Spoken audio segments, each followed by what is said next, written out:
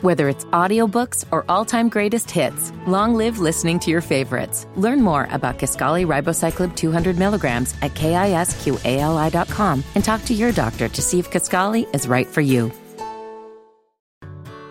Whether it's audiobooks or all-time greatest hits, long live listening to your favorites. Learn more about Kisqali Ribociclib 200 milligrams at KISQALI.com and talk to your doctor to see if Kisqali is right for you. All right, hello, and welcome back to Chris Platty Presents Hip Hop and Basketball. This is an NBA podcast series on free agency, episode 3 of 13, where I do 13 podcasts in 13 days.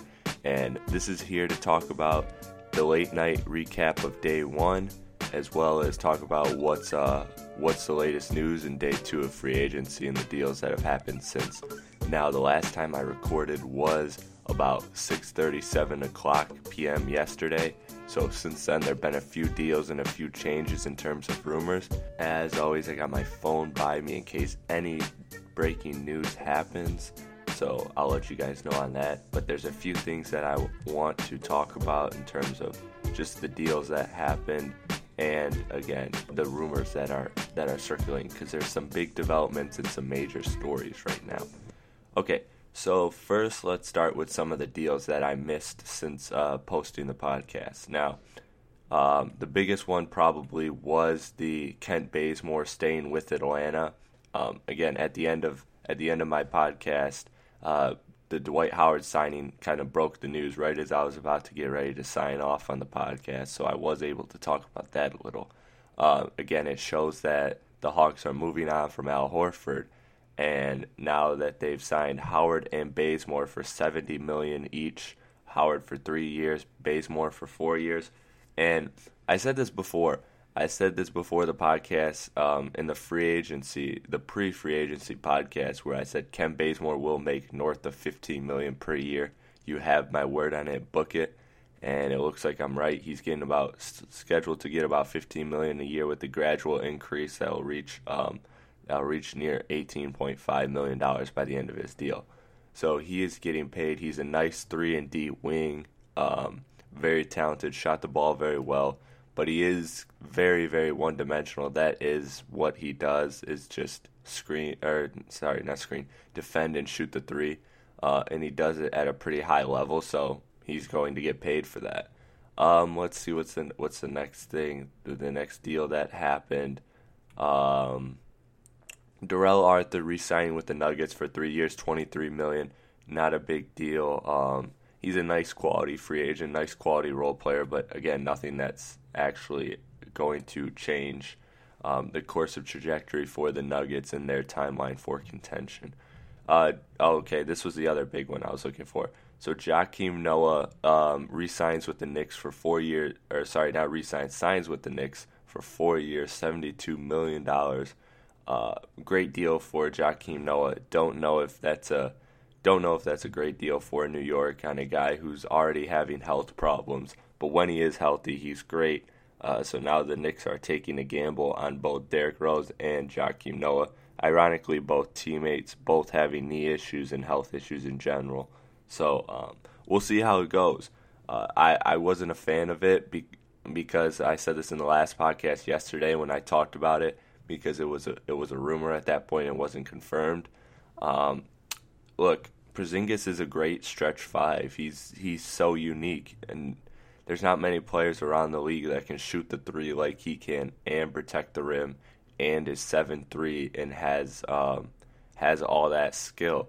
So I think that you have to full on develop him, and I believe in development by playing. I don't believe in it by watching. I know there is some things you can watch and learn from, and that's very true, but that's what the off season's for, in my opinion, to watch film and learn about that. But as far as the actual experience and repetition of playing games, I think you need to devote as much time as possible to Kristaps Porzingis playing the five. And he's actually productive too. So I'm not too sure if I like this deal if I'm New York. It shows that they're probably either going to start Melo at the 3 and Porzingis at the 4, and Noah at the 5, or they're going to start Melo at the 4 and bring Porzingis off the bench. I think Melo should be at the 4 and Porzingis should be at the 5. Now, I know that is what everybody is saying, but it makes sense. Melo plays best at the 4, and Porzingis is slated to play best at the 5. I mean, just looking at his tools and what he has to offer, I think that him at the 5 will be very, very deadly. So you might as well start that transition now. I don't think you're paying Joakim Noah $18 million to come off the bench, especially when he had so many problems with coming off the bench last year. He was not happy about it at all. So we'll see how it plays out. But again, it's a very New York move. You know, they make one move that's good or kind of good with the Derrick Rose trade, and then all of a sudden they go back to doing what the New York Knicks do, and that's overpaying for an old free agent with health problems. All right, next up, Jared Dudley signing with the Suns, joining the Suns again. Now, he started off his career in Phoenix, so he's kind of a little bit of a homecoming of sorts, and he's going there for 3 years, $30 million. He's a great veteran presence. He can shoot, he can defend, and he's just a great, great locker room guy. I mean, I know that there's a lot of people out there that say that a lot of people are locker room players, but nobody talks as much and as highly about Jared Dudley as any other NBA player. I mean, he is considered one of the greatest locker room guys to have, just both for his humor and for his insight that he offers to the game. So I like that move for Phoenix because they are such a young core. $10 million per year in this climate for what he does is not bad at all. I actually thought Jared Dudley could have got a little bit more of a pay raise, but you know, I like that Jared Dudley went to a young team like Phoenix instead of going to a contender and trying to win a title. So we'll see how it happens there, but I like this move for both sides, and right now I'm very, very happy. Now, Joe Johnson did sign with the Utah Jazz. That was a great move. Adds some veteran presence. They acquired George Hill, so they got a veteran point guard, and now they got a veteran wing player. And I like that Utah is full-fledged to make the playoffs. They are really making a push. I like that, and they still got about $9 million to spend before they reach the floor, which is the minimum teams have to spend. If they don't spend what is the floor cap, then they actually do get fined for it. So they got to spend another $9 million. So Utah is not done yet. I expect them to make some type of either upgrade at the 5 or get like a backup or take a flyer on some type of wing player that's kind of versatile and kind of fits what they're doing. But Utah is stacked at every position, so I think that it's smart for them to either go for a backup 5 or to Rudy Gobert, who has had health problems last year. So it's worth investing serious money in a backup center. I think that's the way you go. All right, so let's see what else we missed. Solomon Hill. Okay, yes, I reported this wrong yesterday. I was told that he went to the Jazz, but instead he went to the Pelicans. 4 years, $52 million. I like that deal for the Pelicans. Again, this is a guy who shot, according to Synergy, he was the second most efficient scorer in the postseason this year, meaning that if effective field goal percentage takes into account not only the shot, not only if the shot goes in or not, but it also equates to how effective the field goal is, like weighing 3-pointers heavier than 2s and all of those metrics too. So he actually had a very great postseason. He's versatile. He can play the 3, the 4, sometimes even the 2. He can defend all 3 of those positions. So I like that move for the Pelicans a lot. Gives them some help on the wing, something that they haven't had in a while. Davis needs a guy who can get buckets now. I don't know if Solomon Hill is that guy, but according to the Synergy stats and how he looked in the playoffs, just watching him from the eye test, it looks like he can get a decent amount of points for you, and he can be that guy that kind of offloads the pressure from the Pelicans and Anthony Davis. And so those were the moves that I saw yesterday that were big. So now I want to talk about the latest development in Al Horford. Okay, so the Al Horford situation now is, again, like I said, with Howard signing with the Hawks and Bazemore, it shows that the Hawks knew that they didn't have a chance. Either that or they just chose not to go for Al Horford. So now that Horford is a complete free agent, it's very clear. It's very clear that Horford is leaving.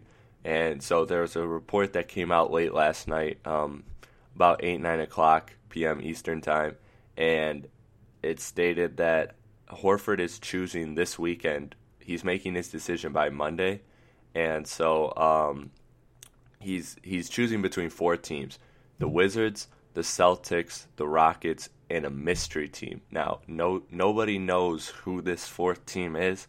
Some have speculated it's San Antonio.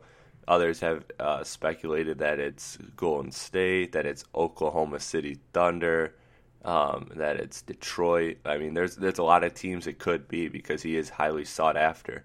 So I personally think that it's the Spurs because you never count the Spurs out. But then again, it might not be the Spurs because they're entering the Kevin Durant sweepstakes. So it could be Detroit. Look, because and I know I'm kind of pushing for Detroit because I believe that Horford in Detroit is such a good fit for both sides. But the reason why I think it could be Detroit is because Detroit isn't going after, like I said, Kevin Durant, like the Spurs, the Warriors, the Heat. These teams are going for Durant first and Horford later. So if Horford's expected to make a decision this week, then I don't think it's one of those teams because it can't be if he's not waiting on Kevin Durant to make a decision, because we don't expect Durant to make a decision by this weekend either. So we'll see what it is. Maybe it could be the Thunder. Maybe he did hear the Thunder's pitch because the Thunder is trying to clear cap space for Al Horford to sign both Horford and Durant, which would be, again, a massive deal. So we'll see where that goes. The latest news on Dwayne Wade is another interesting thing. Dwayne Wade is now, there's reports that he's gotten multi-year contract offers from multiple teams. The Bucks and the Mavs and the Bulls are among them, and each contract is over $20 million per year for multiple years. That's something that the Heat likely aren't going to match. Now, Dwayne Wade isn't a restricted free agent, but he is in a sense because of his loyalty to Miami. I don't believe he's leaving. If Miami offers him the best contract, he's staying in Miami. If Miami even offers him relatively close to the best contract, then he's staying because, again, he's a Heat for life. So I don't expect him to move, but at the same time, this is an interesting development because reports are coming out that everyone around the league, GMs included, are starting to talk and think that maybe he really is leaving because he really is fed up with the way the Heat are negotiating with him or lack thereof. So I think that if I'm Dwayne Wade, I think the most sense is Chicago because you do have Jimmy Butler, and with that duo you can maybe do something. And also you got to figure out that Dwayne Wade is he was born in Chicago, so he flirted with Chicago in 2010 when he was a free agent last time. And with that being said, he ended up staying in Miami because he got LeBron. So he wasn't going to leave. He wasn't going to leave Miami for Chicago if he had LeBron coming. But so maybe it's real this time. LeBron went home. Maybe D Wade goes home. It doesn't really change things. Wade's always going to be looked at as a Heat for life, no matter where he goes. Just like people don't remember Patrick Ewing outside of the Knicks and Hakeem outside of the Rockets. Like, people don't remember this stuff. They remember you by your greatest moments. So if I'm Dwayne Wade, I'm seriously considering it. It's cool to spend your entire career with one franchise, but at the same time, sometimes you got to do what's right and you got to move on if the situation isn't good. So we'll see what happens there. It all depends on what Kevin Durant does. If Kevin Durant comes to Miami, then Dwayne Wade has to take a serious pay cut. But then again, if he doesn't, if Kevin Durant doesn't go to Miami, then Dwayne Wade and the Heat have a lot of cap space and a lot of wiggle room. So I think they can offer him a relatively great deal. So Wade's just got to play it out if he really wants to stay in Miami, which I believe his intentions are. So now let's move to the top. Kevin Durant. Now there's a lot of progression in him. So since we last talked about Kevin Durant, he met with the Warriors, and that meeting went over 2 hours, went very, very well, according to reports. He was, quote, blown away by it. And also now there's another rumor coming out that he was blown away by the Clippers meeting, which is surprising because the Clippers meeting, their whole pitch, as everyone knows, is the big four: Chris Paul, Blake Griffin, Kevin Durant, and DeAndre Jordan. Now, that's an interesting and dynamic four-man team. That's a super team, really. But it would really be a cap juggle, and Kevin Durant would have to take a massive pay cut for it to work. That's why it's tough to see it happening. But maybe what I've been thinking about since I heard this story, and I haven't heard anybody report this possibility, but if I'm Durant and I'm going to the Clippers, what I do is I would talk about doing a 1+1 with the Clippers, because next summer Paul, Blake, and Durant would all be free agents, so that would open up massive cap space. And then with that being said, they could all negotiate and take relatively even pay cuts instead of Durant taking a 4-year massive pay cut and being massively underpaid and being the fourth highest paid player on that team. So I think it makes most sense for both sides if he takes a 1+1 with the Clippers if he does go there. But it's interesting because that meeting lasted over 4 hours. Kevin Durant was reportedly blown away by it. That's the quote being used. So we'll see how it plays out. I mean, it's a lot more interesting than it was about 30 to 48 hours ago. 48 hours ago, it looked like Durant was all about the Thunder, and that was it. But now it looks like he's actually considering the Warriors and the Clippers. I don't think he has the meeting scheduled for Sunday with Pat Riley, so we'll see how that meeting goes. But right now, man, look, I expect him to stay with the Thunder still, but it's interesting to see that he is at least considering other options in terms of the Thunder and looking outside of that scope. So it's interesting. It's making free agency a whole lot interesting. But if you're into the Vegas betting odds and stuff, I still don't bet against him staying with the Thunder, whether it's a 1+1 or a 5-year deal. Doesn't really matter. I expect him to stay with the Thunder.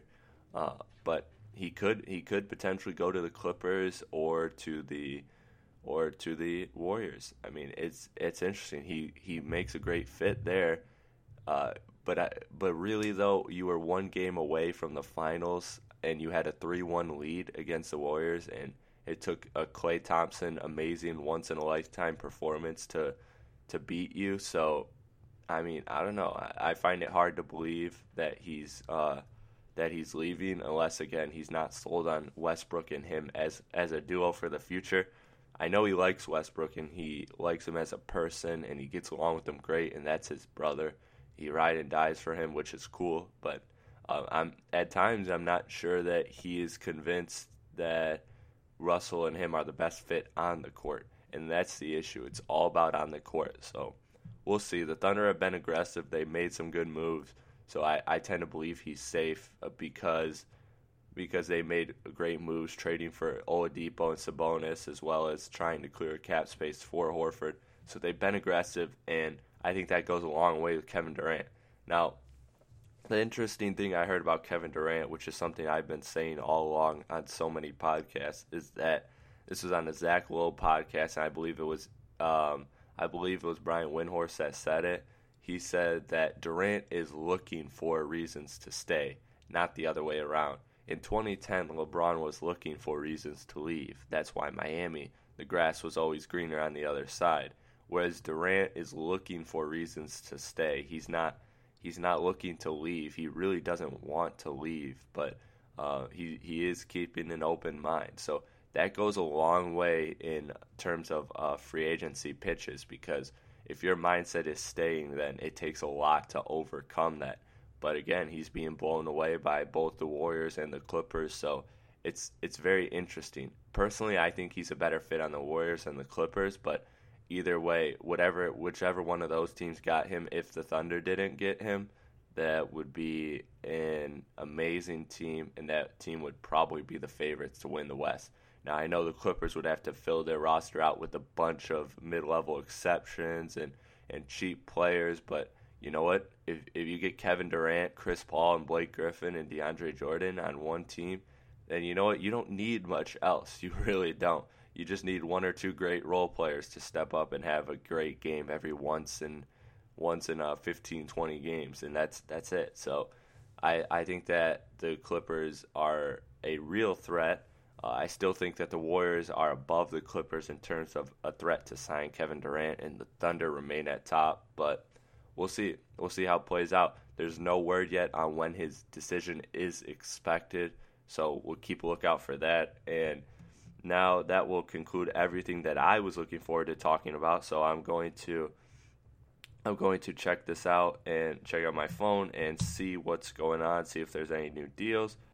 All right, no, there is none. So in this 20-minute period, I was able to avoid missing out on any major deals. Now, hopefully nothing happens between the time I put this up and the time I finish recording this. But anyways, thank you for tuning in, guys. This is Chris Platty presenting hip-hop and basketball. This is the NBA Podcast Series, episode 3 of 13. 13 podcasts in 13 days, talking strictly about NBA free agency. And for those of you that are a fan of this podcast, you can check out all of my content I've ever posted on iTunes and on Podbean. The link will be on my Twitter handle, which is CHRISPY1132. I have links to both my iTunes and my Podbean there, so you can check that out and support.